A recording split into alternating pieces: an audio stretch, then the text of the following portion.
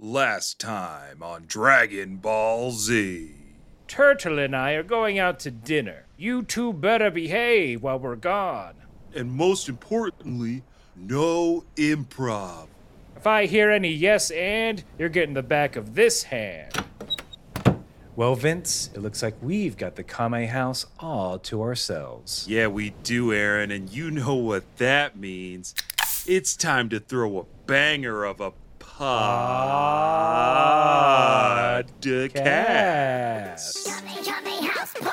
We're Kame House Party, the only improv comedy Dragon Ball podcast in the known universe. We're going through every iteration of Dragon Ball, episode by episode, and performing improvised scenes based on what we watched.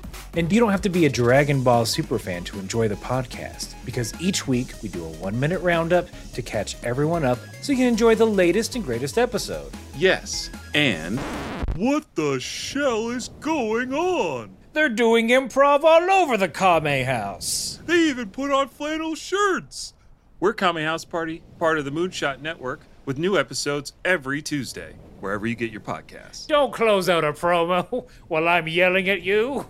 Finn.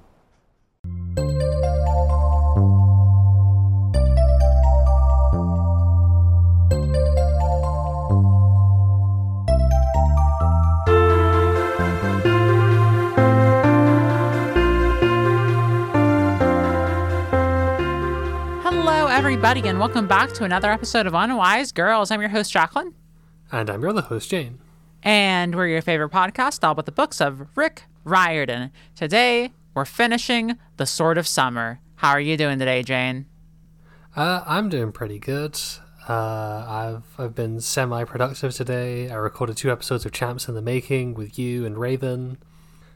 I have finally, after like 6 months of saying I'll get to that eventually, started exercising again.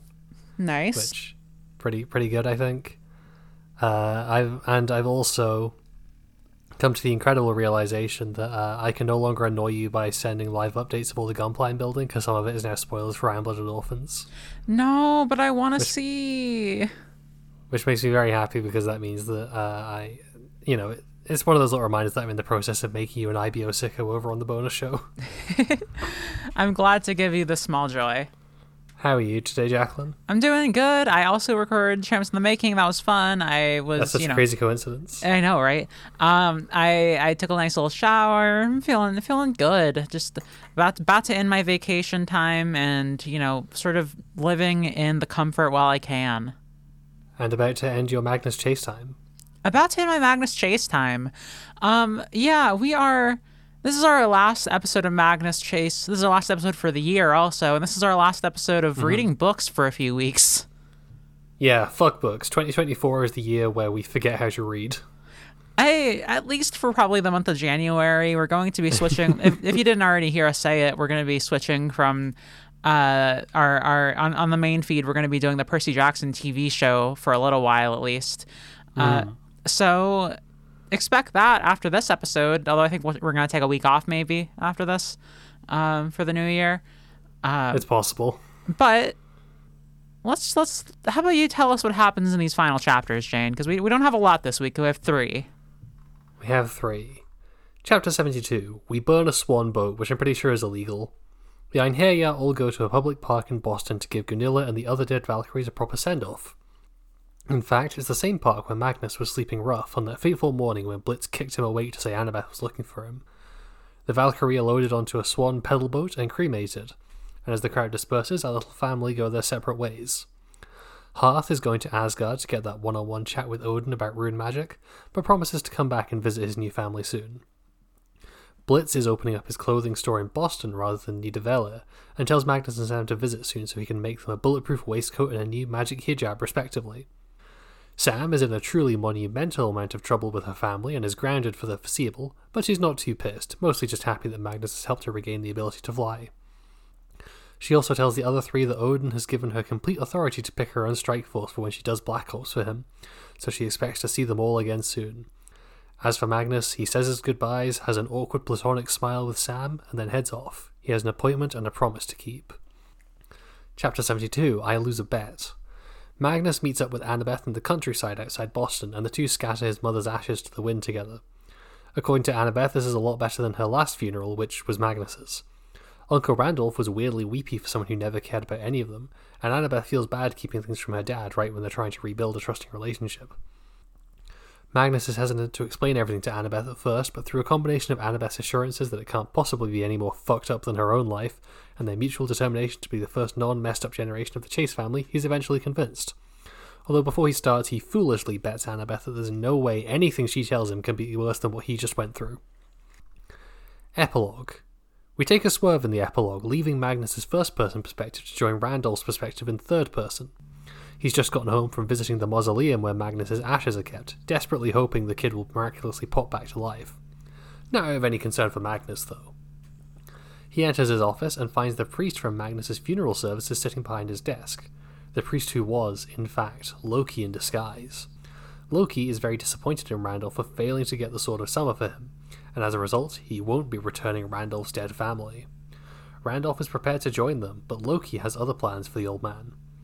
He doesn't let Randolph's failure go unpunished, however. He drips some of the viper poison that spat in his face every day onto Randolph's face, leaving a huge scar and sending Randolph into unimaginable agony. Loki explains that it's just in his nature to do stuff like this, from torturing Randolph, fighting the gods, and trying to trigger Ragnarok. And even though Magnus has won the day for now, that's not over. As Loki picks up a hammer-shaped pendant from Randolph's collection, he tells Randolph that there's more than one Norse weapon he can use to bring on the end of days.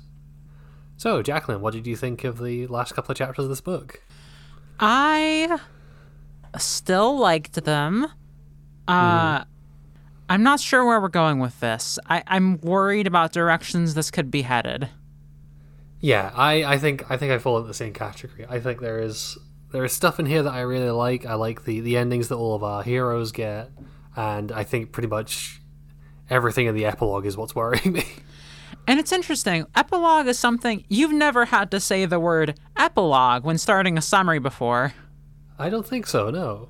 This is a new thing. And I like what it's doing, right? I like moving out of the sort of limited perspective of Magnus, going to Randolph instead, a character who, by all rights, we haven't gotten to see much of in this book, apart from, and we're keeping him very strongly characterized. He's, we're kind of getting to realize what a horrible piece of shit he really is. But everything with Loki has me a bit hesitant. Yeah, I think, on the one hand, the epilogue does a really good job of setting up Loki as this diabolical, dastardly, genuinely really threatening villain. And on the other hand, I think it's a massive mistake to go that direction to begin with. Yeah. We've had this discussion over and over again already, and I don't think we realized what the discussion we were having was this ultimate. You know what I mean? We didn't realize that we had to be talking about Loki as the big bad. Yeah. And I guess we still can't be sure, right? We don't know for sure that Loki is going to be our Kronos or our, Set, or not Set, but, our Apophis, whatever. We don't know that this is true for sure. It certainly feels like it right now. It really seems like that's the direction that this is going to go. And you're right that, honestly, I think Rick Riordan does a bang-up job of making him... He's still... It makes him feel, frightening. I think he would be a great big bad. I think he would be a great one of those. But I want him to be more than one of those. It's so much less interesting than the complexity that you would get if you took what he was saying to Magnus with a bit of benefit of the doubt, I think. Yeah. We talked very positively when that happened about how this was a more complex pantheon. This is taking a figure who could be painted as the big bad and maybe choosing to make that a bit more interesting. And this has done the exact thing that we were worried it would, and ironed all that out. And I also think it a problem with this is that this locks off a lot of the interesting ideas we had for where Sam's character might end up going. Mm-hmm. Whereas she might end up embracing a bit more of her father's mentality as she comes to terms with like the fact that this system is like completely crooked and bent against her, and like that can still happen, but it's certainly not going to happen. It's not going to involve her aligning with Loki because this guy fucking drips viper poison in people's faces. Which, yes, and it's awesome when he does it, and I like it a lot. Mm-hmm. But he's no one to like align with. Yeah. That's frustrating. We don't know for sure, right? But the epilogue. What do you think of this? How I feel like it's good that we're starting with the epilogue because that lets us end with like all the Magnus stuff, right? What do you think of us having an epilogue? What do you think that does formally, like apart, like in a way that's different from how other like Rick Riordan books end? I think like in terms of similarities to other Rick Riordan books, the thing to me that it recalls is like the format break at the end of Mark of Athena. Yeah. Where like the order of chapters was kind of, that was the first time Rick had really played with that idea to kind of underscore the sudden cut off of like Annabeth and Percy being dragged to Tartarus. And I think like the function that this ends up serving is, I think, like maybe a little bit more basic. It's just like it's showing that Magnus is not like the center of the universe, that like machinations and plans are going on that he has absolutely no idea about, and like because of how little Randolph has been in this book, it kind of effectively gets across this idea that they like can almost barely intersect with his life in some ways, even though it affects him a lot. I think that like the format break is key. Rick Riordan has gotten good at this. He's gotten good at the whole thing, and it feels like the villain setup in more ways than just with Loki, because I love the transformation Randolph has here, where we get to peek into his mentality and see like that he really is just this sort of single-minded tunnel vision guy. And just kind of get how pathetic he is. Yeah. One thing that this does that's really interesting is that this, when we saw Randolph, he was kind of very sniveling and pathetic. And I think in retrospect, that really helps get across what a threat Loki is. Because, like, you know, this epilogue recontextualized that as, like, he was freaking out because he thought that Loki was going to kill him. Yeah, exactly. That's great stuff. This is some Dracula shit, right? This is a little bit of some Dracula shit. This is like Dracula and Renfield to me. He's like Randolph seems like a Renfield, or like he's like something about he's a thrall. His thrall, his like marked servitor. He's been scarred with acid in Loki's image. That you know that means he's gonna come back in a big way in the next book and be absolutely terrifying, and also absolutely just miserable.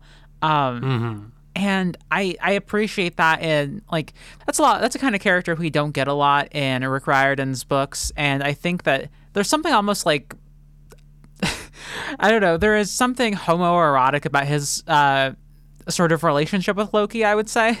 Oh, I absolutely got those vibes while I was reading this. Like Loki throughout this entire scene, he's very calm, he's very like softly spoken. When he's dripping that viper poison on him, he's like reaching out and like caressing Randolph's cheek, and like you mentioned like Randolph, when he starts feeling the poison, he tries to pull away, and Loki's just like gently but firmly holding them there and continuing to like hold onto his cheek. Yes, and that going along with Randolph when Loki appears, him commenting on like how horrified like his beauty is, right? Like just how beautiful a man Loki is. That's great. Especially in contrast with Randolph's motivation, which is this very like, I need to recover my dead family, my wife and children. That going through the conduit of like, here's my evil gay relationship is kind of an interesting thing that's not something Rick Riordan does a whole ton. And obviously saying it in that way makes it sound kind of rancid. I am a little bit leery of this. Yeah. I think, you know, the Loki villain reveal also coinciding with like, you know, Loki, who is a very kind of like, his gender is very fluid, his sexuality is often like, you know, it's something that comes up a lot in Norse myths. And I think like the reveal that he's the main villain being coincided with like him being the most gay that we've ever seen him act is something that I'm not super stoked about. I'm not like gonna start like throwing bricks through Rick Riordan's windows about it just yet, just because like, you know, we've got like the stuff in this book like Hearth and Blitz, who are like very much not that, and we got like Nico in the main series. So I'm not, you know, willing to be like, this is the worst thing ever just yet, but it's still something that I'm a little bit side-eyeing. Yeah, I don't disagree. I mean, I think that's part of the problem with making Loki the villain in general. This is something that's happened with Marvel, right? Like Loki got humanized and like very humanized in comics around like, it's happened a few times, but like one of the big instances would be like, you know, the Young Avengers, and like young Loki shows up, and we get a lot into like Loki's gender and stuff like that. And that after that, you don't see as much just straight up villain Loki happening. I think Rick Riordan could still have a little bit of a twist to this. Because I think that's something we've seen in the past. You know, we've seen that with Set. Loki's very set. Loki's very just like set. the way that he's acting here. Yeah, Loki's very set. Loki's a bit set-nay as well. Yeah, definitely. With the dressing up in different costumes and stuff as well, because obviously he shows up at Randall's place like dressed as a priest. Yes, which is great. I adore his like. Oh, did you like my? I really thought that my speech was quite moving. Like he's Jesus Ryan. is pissed. Jesus must be pissed, or maybe he likes it. I don't know. He probably doesn't like it. My last thing on this is this. It seems like what's going to be happening in the next book, at least, is that Randolph and Loki are going to be playing keep away with Thor's hammer, right? Yeah. That makes sense considering the title of the book. Yeah. And I am excited for that because of what we got with just how Loki and Thor's relationship was depicted in this book, like from the scant mentions it had, where Loki is like, yeah, that real piece of shit Thor, and Thor is like, oh, I wish to see Loki again. I quite liked our rapport, you know? Mm-hmm. Yeah, I think like getting those two in a room together would make for like a really interesting adventure. Definitely. And also, you know, as much as I'm like, disappointed a little bit in just like Loki the villain, I also have to appreciate that Rick Riordan is dedicated to doing it differently. Because Rick just outright developed a big relationship. One of the biggest relationships in this book was Loki and Magnus. Yeah. And that's not something that's happened in any of Riordan's books before. Just like using this entire first book to set up like how they think of each other, all these different scenes. I think that's great, and that's part of the reason I'm expecting some sort of twist there.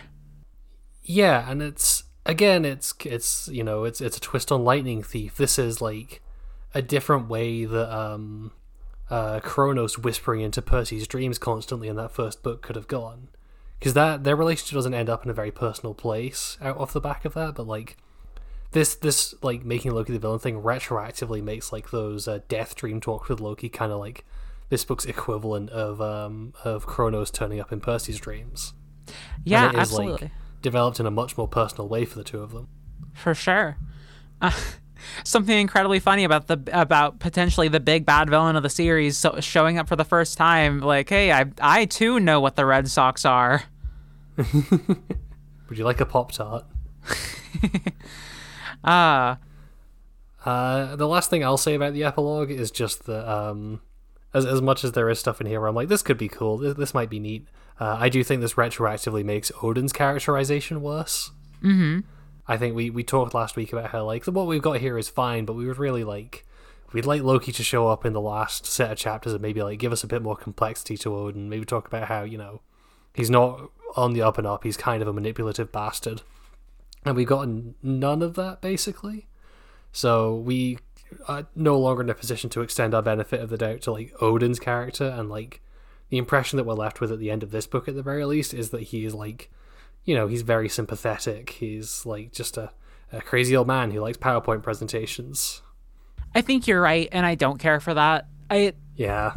Again, do we think that Rick Riordan can simply say Odin is setting up a CIA style like secret agent organization, and do we trust him enough to do we think that positioning is enough of a critique on its own? I think in the framework that Rick Riordan is existing in, I don't think so. I don't think he thinks the CIA is bad, is the thing. And if he does, then it's not something that he conveys to his mainstream audience through his work. Yeah, definitely. So Odin watch, Loki watch. We both eyes. I'm interested to see like how we're gonna see like maybe Rick's like out of politics in these books. Like I guess this also gets into Trials of Apollo a bit, but how that changes during like the Trump years. Is that gonna like maybe highlight to Rick like some of the more systemic problems with a lot of the things that like Trump's presidency like really exposed a lot of the problems with like policing and like the intelligence services in like a more open way because he was so unsubtle about how evil they were. And I think it'd be interesting to see if like I'm interested to see if Rick is able to put two and two together and figure out that these things were always bad, or if it's more of a back to brunch kind of deal. I think both are possible. Both are possible. I don't know. Right? Like we get 3 books, 2015 to 2017. That means 2 of these will be published in 2016 or 2016 and beyond.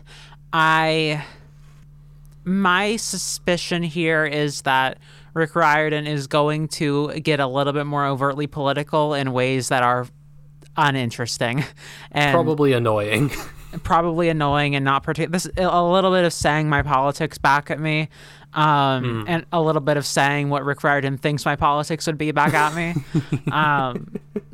He'll, but at the same time, we know that Rick Riordan goes for the more subtle things sometimes. I think that just the act of including Nico, making one of his main characters gay, like he's probably gonna crank up the like, here are my diverse characters, right? Yeah, I think that's gonna happen. But so far at least he hasn't seemed the sort to go for the like, here is the epic liberal speech that I'm gonna give every 5 pages. He doesn't do the Doctor Who thing. I do wonder if Loki could become Donald Trump. I think that you are just scarred by Young Justice making Lex Luthor into Donald Trump, which is about as nonsensical as making Loki into Trump. They just have him fucking straight up say things like, "Oh, it's fake news," and they make his voice actor like change how he plays the character. So like the voice director is like, "All right, can you Trump it up a bit?" He changes his speech pattern so he's doing Trump, like he talks like Trump in season 3 and beyond. It's insane. It's fucking nuts. Neither of these characters are Trump. No, I know it's reductive to be like, Trump is a fucking moron and these characters are not, but also like, for all the other more substantive criticisms of the man you can make, he is a fucking moron. Yeah. And speaking of fucking morons, Rick Riordan really wrote some bullshit in chapter 71. No, I'm taking a strong stance, so that's not actually... I was a little confused by chapter 71, actually. Oh, how come? I don't understand how this world works anymore. The way that like the 9 realms act seem to change in these final chapters. I didn't get that sense at all. What was making that stick out to you? So basically in chapter 71, they're having a funeral in Boston. Yeah. In the public garden for the fallen Valkyries.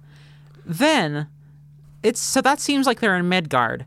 But then Magnus says like, and all my Inherjai friends start to walk back to the Hotel Valhalla. What? Well, yeah, the hotel's like a physical place in Boston, isn't it? But I don't think we've seen that yet, have we? Did we know about that? We did. When Magnus first dies, he gets dropped back into Boston, and he wanders around for a little bit until he arrives at the hotel. I was under the impression that he thought he was in Boston. You think so you thought he was in like Shadow Boston or something? I assumed that he was in the world of... It's very possible that my entire view of this book has been skewed, but I thought when he was in the Hotel Valhalla, I thought that this was like a separate realm. I thought that like when he was like, oh, it feels like I'm on Beacon Street. He wasn't actually on Beacon Street. I assumed he was on a place that looked a lot like Beacon Street. That was just in one of the Norse realms. But I guess now that I'm thinking about it, which realm would that be? I don't know. I mean, technically Valhalla. It's Valhalla, but I guess I'll just say that I'm very confused about how all this works, and I don't like that that's happening at the last minute. My assumption was just that like the physical building in Boston, the Hotel Valhalla, is basically just like the gateway to Valhalla. Okay. So why does Sam have to fly him somewhere?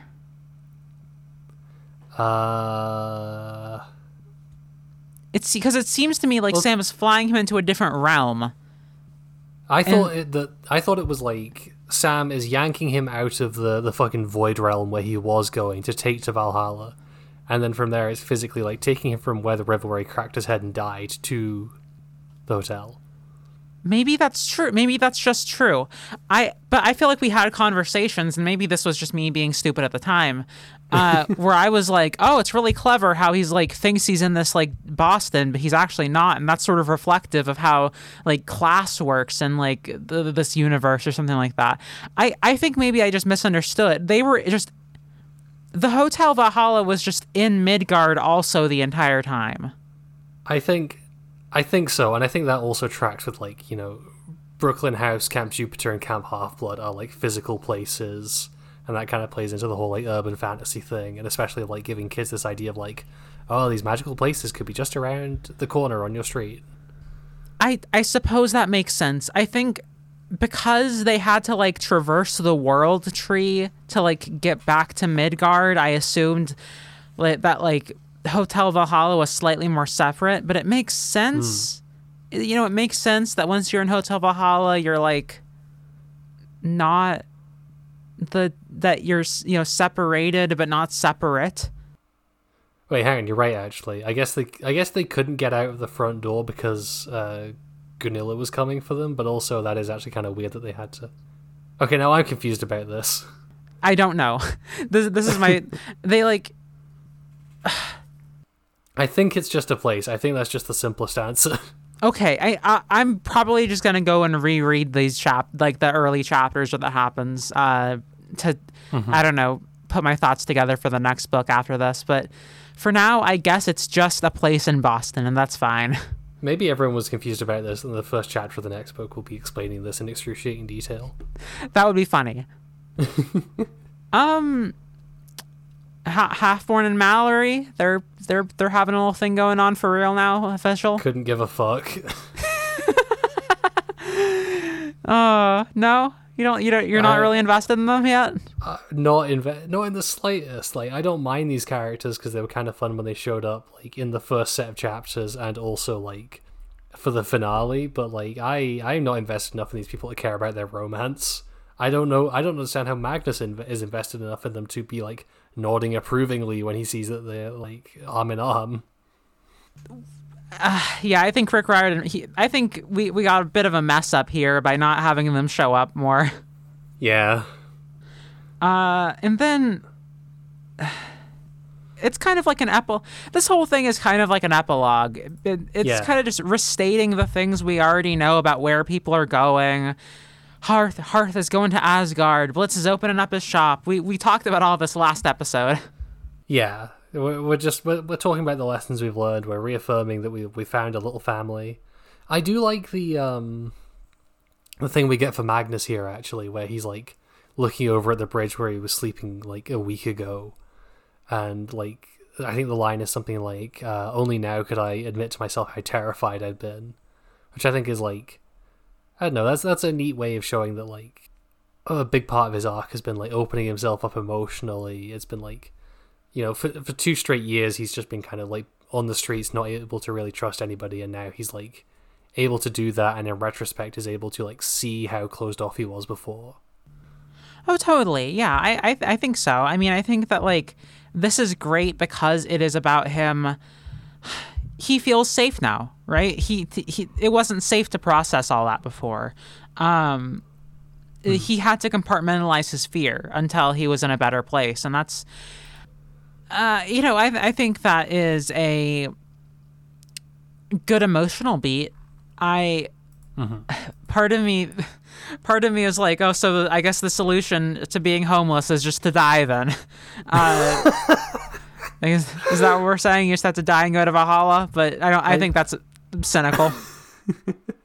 I think that's a slightly bad faith read of what's being said. I guess so.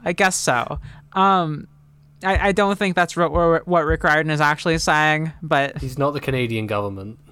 No. Well, no, he isn't.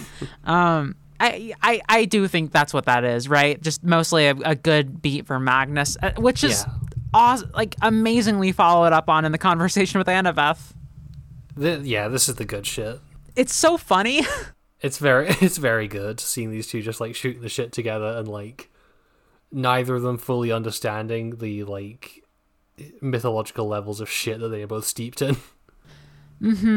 Like they're letting each other in. Annabeth goes with him so he can scatter his mom's ashes and be with family at the same time. Really nice descriptions of this like, beautiful, cold, wintry countryside, by the way. Absolutely, yeah. For a book that is very concerned with summer, this is like, you know, letting winter be something that isn't just like horrible, and you know, we get the Niflheim, we get, you know, the cold waters, all that. Letting winter have its own beauty is a good turn. Especially because winter equals death, equals, you know, letting go, equals accepting your grief, et cetera, something Magnus couldn't do up until this point. And just like Annabeth and Magnus, just like they get to be normal cousins. And also maybe set up a framing device for everything Rick Riordan has ever written up to this point. Okay, I missed that bit. Just, okay. So this is small. Something about Annabeth. Okay, you've got a bet, she said. Let's hear what you've been up to. Oh no, I said. Your story is so amazing. You go first. So something about like, and then all of Annabeth's stories happened, and they came first, and then Magnus's story happened. Yeah, that is true. That is how the order of it went. So was the whole thing just sort of Annabeth's story to Magnus? So what you're saying is that the Greek mythology novels are, especially like the first 5 PJO ones, are Annabeth affecting Percy's voice in first-person perspective, telling Magnus what happened. You know what? I think it's possible. Oh, no, probably not. But would be extremely funny if true. And I do think it's at the very least a cheeky little nod to like, hey, it's me, Annabeth, the main one of the main characters of this former series. I was here first. Yeah, and I also like one of the neat things about this conversation is I think that it's like a strong like thematic statement about how like the shared themes that are between these two series, where like, you know, the major character from the previous and I guess still ongoing series just fucking says out loud to the protagonist of this new one, like, we're gonna try to be the first non-fucked up generation of our family. And they're both kind of agreeing to that and thinking that as a positive thing. And it's really playing into the theme that runs throughout, like, I think all of these books, which is just, like, kids having to deal with the absolute bullshit their parents have left them in. Mm-hmm. You know, it takes it from, like, the Olympian level of, like, Annabeth having to, like, go and find a statue that her mum lost thousands of years ago to just, like, 2 cousins who are trying to be better than their parents. I really love that. Rick Riordan is good at writing just like family, right? That's his thing. He's done it ever since the Trace Navarre series. We love Trace's relationship with his brother. Yeah. And just sort of how his father has affected him. I like just we get to cross over and say, isn't everything kind of fucked up? This is what it's like. I don't have, a lot of cousins myself, but I've seen, cousins come together and just get to like talk about like, hey, isn't it so fucked up how our family is for a little while? And like that's like a unique kind of perspective you only get to have from like family in that sort of way, right? Mm-hmm. Like the both of you have your own different but very similar perspectives to make each other not go insane. Yeah. It's to reassure each other that what you're feeling is like, hey, am I crazy about this, or is this messed up? No, I've experienced the same things, and I hope she continues to be a character in these books. Yeah, it seems like she will be, right? Like it might refrain from making her a main character just because of like how much blowback that has the potential to have on like Trials of Apollo or something. But I think she's definitely going to continue to show up a lot, for sure. But also, this fulfills a prophecy that we kicked around as a joke back in like the first set of chapters about like how funny would it be if Annabeth was the only character who knew about all three of these like mythological settings. And it turns out it's true. Annabeth is the fucking linchpin of this universe, and it's right that she is. What if he never actually tells her? What if Magnus just like elides all the Norse stuff? I don't think that he can get away with that, considering that she saw his corpse. Probably not. Also, I just want to note, we've been complaining about chapter titles. This is a good chapter title. It's a neat little use of the format to like give you the punchline to a joke before you get the setup. The chapter title is I Lose a Bet, and then obviously like the end of the chapter is Magnus being like, I bet everything I went through is way more fucked up than what you went through. You don't need to do a fucking self-referential Jason Grace reference. You really don't. Do you okay, let's put these two side by side. Has Annabeth actually gone through? Yes, she has. Absolutely. Annabeth Chase was in Tartarus. I think that alone is probably more fucked up than everything that's happened in this book. So Annabeth had everything going on with Luke. Uh-huh. Annabeth had a million friends die. Having to carry the weight of the world for a while in Titan's Curse. Annabeth never got to have two funny gay uncles like Magnus does, so he's got an up over her on that. And we don't know about Randolph. That's true. I mean, we do actually. He is gay, as far as we can tell from this epilogue. So I guess 3 funny gay uncles.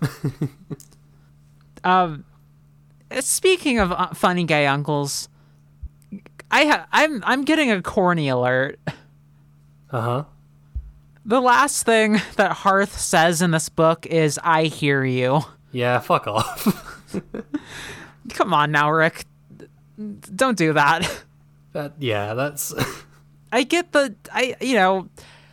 this could be good if Hearth's character had been like, he was closed off emotionally, he wasn't communicative with other people, he didn't care to listen to others' opinions.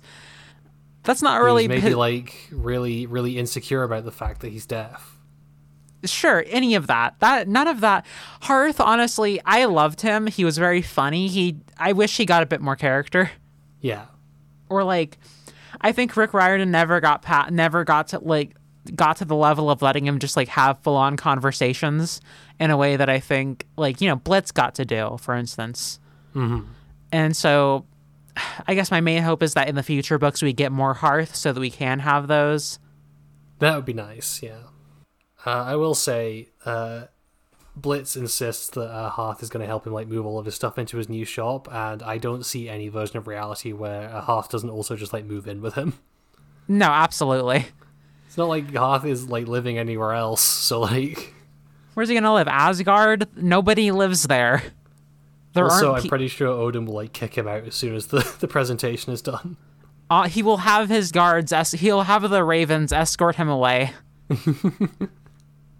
Just picking Hearth up by his lapels and flying him out of Asgard. God, what a shitty gift, actually. You get to go to a fucking TED Talk. And even if it's a TED Talk about something you're interested in, it's still a fucking TED Talk. And you don't even get to like lean over to the next person in the audience and go like, look at this fucking guy. Because there's nobody else who's going to come. It's one-on-one. He could do that to the Ravens. I'm sure the Ravens are sick of this guy's shit. No, you know what? You're right. Anything else you have to say with these chapters, Jane, before we sort of move on to the book as a whole? I don't think so. I think, like the last set, my feeling is very much there's stuff in these that I really like, and there's stuff in these that has long-term implications that I'm really fucking worried about. Definitely. Well, what do you think, Jane? Good book? Good book overall, I'd say. I forgot Rick Riordan could write one of these. This is the best thing from him that we've read in ages. And it's not like he's been writing pure trash. We, for all intents and purposes, enjoyed quite a few of the Heroes of Olympus books, and even enjoyed the one. Good. And even tended to like a lot of the elements of ones we didn't like as much. Mm-hmm. This is different than any of those books, I think. It's completely insane to me that after a run of I say run two since the last one that we really liked, which was Mark of Athena, like the thing that seems to have broken Rick out of his funk with like a really kind of refreshing kind of very very kind of original feeling in a lot of ways book from him is one about fucking Norse mythology, which is like, even in 2015 and especially today, pop culture has beaten that fucking 8-legged horse to death like thoroughly. But he still managed to like do something interesting with it. You're not wrong, but I think he has experience with that, because the one thing that the one set mythology that you could say has that over Norse mythology is Greek mythology. Mm-hmm. I think people can name, Odin, Loki, Thor. I think they can stop. They probably stop there usually. And Rick he's set on exploring the whole pantheon, going really into the myths and stuff that people might not know about. It's his classic thing. And I want to give this book more credit than just, you said it, it's original. We talked about a lot, like, oh, this is kind of like a Redux Lightning Thief. It's not just that. It's more than that. It's like the broad plot is Redux Lightning Thief, but I think like this kind of dropped off, I feel, a little bit in like maybe the last third of it, but I think like the framing of a lot of this book as like the Norse pantheon as viewed from the perspective of like a homeless kid, and like how he views the way that the world tries to like victimize and exploit him is like really compelling. Yeah, we get moments of that with a character like Percy. But his perspective is very different than Magnus's. Mm-hmm. We've called this out, I think, early on, where Percy is a marginalized kid for sure, but he is still he's able to go to all these different schools. He has a mom that supports him. Yeah. We've kind of got like Darkest Timeline Percy with Magnus a little bit. A little bit, yeah. And that makes for a very compelling character. I think that he is just an excellent... He's fun, always fun to read. It's always great when Rick goes into like, and this is how I'm comparing this to, exploitative power dynamics. Like I'm identifying that the way that, Thor and his goats interact is kind of like the time the cops picked me up. That's good shit. And beyond that, I think almost all of the new, like I say new characters, almost every character in this book was kind of a banger in one way or another. Mm-hmm.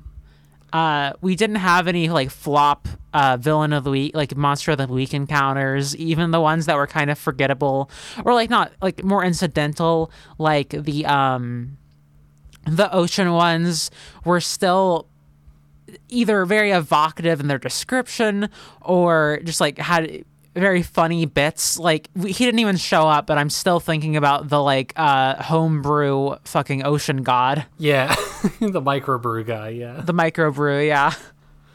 Yeah, there were no characters in this who were like fucking, I don't know, like Octavian or something in Heroes of Olympus, or I'm like I'm bored by this guy. Do something interesting or get rid of him. Yeah, and you know what, Rick Riordan followed through with doing something interesting to get rid of Octavian. That is true. He sure went out interestingly. But also, to be fair, that was at the end of book 5. Exactly. Yeah. Should we temper our expectations?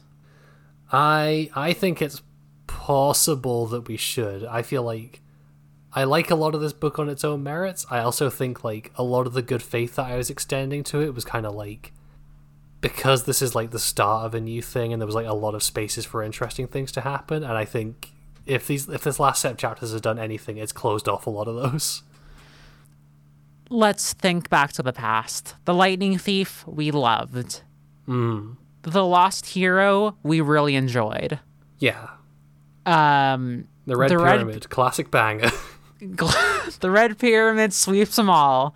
The Red Pyramid we were bored of by chapter 15, I think. Yep. This is up there with Lightning Thief. Yes, and I think so. PJO as a series was almost all good books, middling to good. With the exception of Sea of Monsters, yeah, they're all good. Yeah, I forgot about Sea of Monsters, the classic mistake.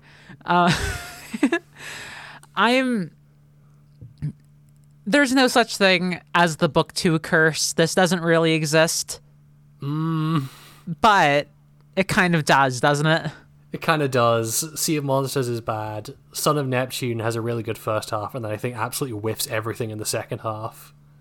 Throne of Fire is a Kane Chronicles book, so it's maybe a bit of an outlier, but also it's still a second book that I don't like. Jane, name 3 things that happen in Throne of Fire. Sadie is on a train that gets blown up, I think. They go to Russia, and Rick is generally very ableist about bears. All right, there we go. Oh God. I didn't think you could do it. I don't think I could have done it. I have hopes. I think this will break the book 2 curse. I hope so. I hope so too. Any predictions, wishes for book 2, anything like that? Any like characters you want highlighted more? Anything like any sort of like I don't know, anything like that? Like you said, a bit more Hearth would be nice. Just like I understand that it like maybe from Rick's perspective feels like maybe a little more awkward to write just because you have to write around like the sign language stuff. But also I think it's not too difficult to like just let Hearth have some like longer, deeper conversations with some characters. Like you can contrive a way for that to happen very easily. Oh, for sure. Is there anything that you want to see? Yeah, we get a lot of her in this book. I want more Sam. I want to know. I don't know. I'm liking where her. I feel like we're in the middle of her arc right now, and I want that to not stop for the next book. Oh, actually, that's something that we didn't really get into was Sam's goodbye with Magnus, where I want to believe that this is just like these two are just friends. You know, we've got the two leads who are like in love with each other in PJO. We've got like so we can like have these two just be friends, and Sam's got like her own romantic stuff going on in the background. I wasn't sure if like the last conversation that Magnus and Sam had was trying to set up something romantic for them. I didn't read it that way. What pointed to that for you? I think for me it was the bit where Magnus was like, oh, I wanted to go in for like the hug, but I knew that Sam wouldn't be comfortable with that. And there's also the mention earlier of her being like, oh, if you came to visit me, my boyfriend would go nuts. And I think like that is kind of like positioning Magnus in like a romantic context. And like, to be clear, I don't want this to be true. I think the other option is more interesting. These are just like the warning signs that I've learned to watch for whenever I like get my hopes up for just like these two will just be friends. I could see it. I was going back and forth with whether that was a possibility during this book. And at this point I could see it happening. I don't know that I want that to happen at all. I think I'd rather it not, really. Yeah. But I don't know. They have a good rapport, right? Mm-hmm. No, it won't happen because I'm saying it won't. Exactly. We can wish this into existence. This is how it works. I don't know. Any final words on the Sword of Summer, Jane? We've said it's good. We've said that it has problems. What else is there to it? But I don't think there is a single Rick Riordan book, even ones that we really like, that we haven't had our issues with. And I think this is still like a really solid one. It's solid. Frankly, it is just exciting to read every week. There was no time where I was like, I don't want to record. I'm putting off record. That rarely ever happens with a book, if I'm being honest. But I never ever had that with this. There were no set of chapters where I like, this is going to be a fucking slog to talk about. Exactly. Yeah. So, book 2 is on its way soon. At a point to be determined, depending on how fast we want to go through the TV show, because I know we're a couple of weeks behind at the minute. Yeah, basically, yeah. All right, Jane, should we wrap it up in that case with a one last not cis hat? One last not cis hat. I mean, I think you took the easy one last week, so I'll take the easy one this time. Randolph, the struggling closeted bisexual. Do you think they could do like a John Silver and like Captain Flint thing with with like Randolph and Loki? Where like Randolph is just like so deep in the closet that like he can't admit any of this to himself. Yeah, and like actually Loki is being kind of a revolutionary, and like this is it's gonna be like the big twist on its head where it's revealed that like actually everything Loki's doing is good, or like he has a sympathetic backstory, etc., or like he understands like the power of solidarity. Loki's backstory is that he killed Balder out of spite. Maybe Balder was homophobic. He was perfect. He probably wasn't homophobic. He was probably an ally. Probably a little bit annoying about it. Maybe that's why Loki killed him. Oh. Who are you picking? I am going to pick Margaret and Irene, because they're dead. Bury their gays, didn't you, Rick Riordan? I'm going to pick Hirokin.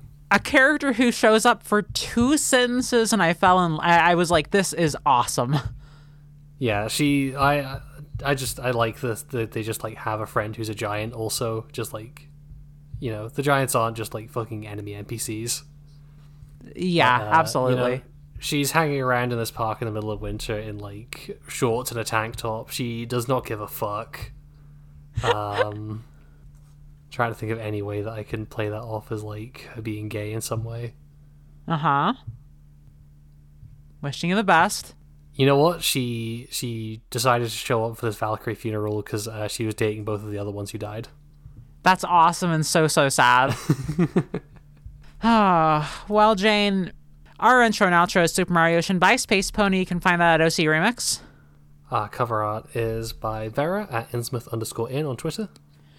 We are hosted by the Moonshot Podcast Network, moonshotpods.com, goodfuckingpodcast.com, all sorts of amazing things over there. Like Champs in the Making, which we are both going to be on episodes 99 and 101 of. Watch those feeds.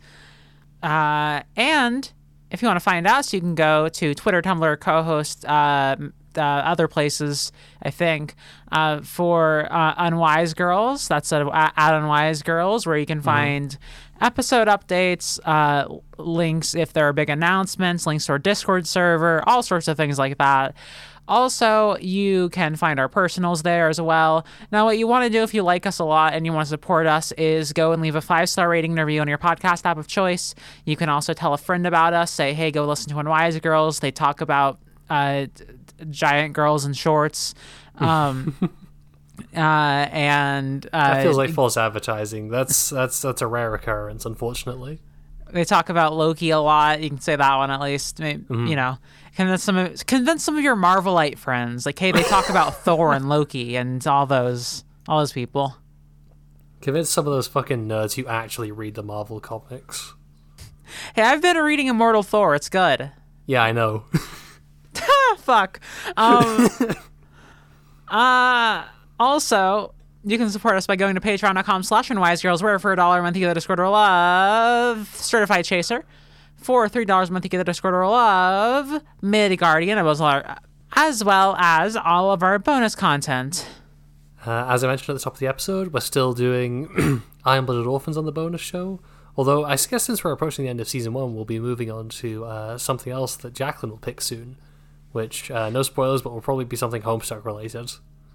There's a chance. If you're into that, which is indeed the majority of our bonus feed when we're not talking about Gundam, check out our Patreon. And for $5 a month, you get the Discord roll of Thor's Hammered, all of our bonus content, and a special thank you at the end of every episode. Speaking of which, this week we'd like to thank Mint, I Love Sammy's Great, Danny, Tanner, Mercy, Bree, and Erica. Thank you, everyone. Thank you. And as we always say, at the end of every single episode... See you next week, Camp Half-Blood. See you next week, Camp Half-Blood. Bye-bye. Bye.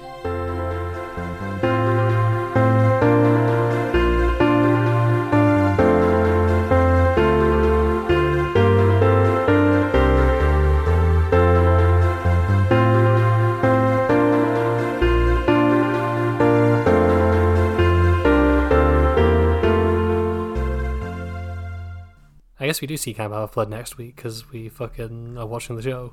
Oh shit, you're right. Yes, we will see Camp Half-Blood next week. Yay. Hey everybody, it's me, Ken. I use she and him pronouns. And I'm here to talk about clowns. The anime/manga, Kengan Ashura. I am ready to talk about some Animorphs. Roma, have you ever heard of the art movement of Dadaism? Interest in a musician group called Exociety? It's Yu-Gi-Oh! The brainworm that I would like to deliver to you today is Gundam and or Gunpla. I became aware of a series of novels that people told me about called Discworld. Hey Lewis, what are we talking about? Aragon. Aragon! Welcome to the Hyperfixation, where we invite our friends onto our show to tell us about what they're excited about so we can acquire an approximate knowledge of many things. New episodes out every Wednesday morning and up to 5 days early for patrons. Normalize info dumping and learn something new with us today thanks to the Moonshot Network.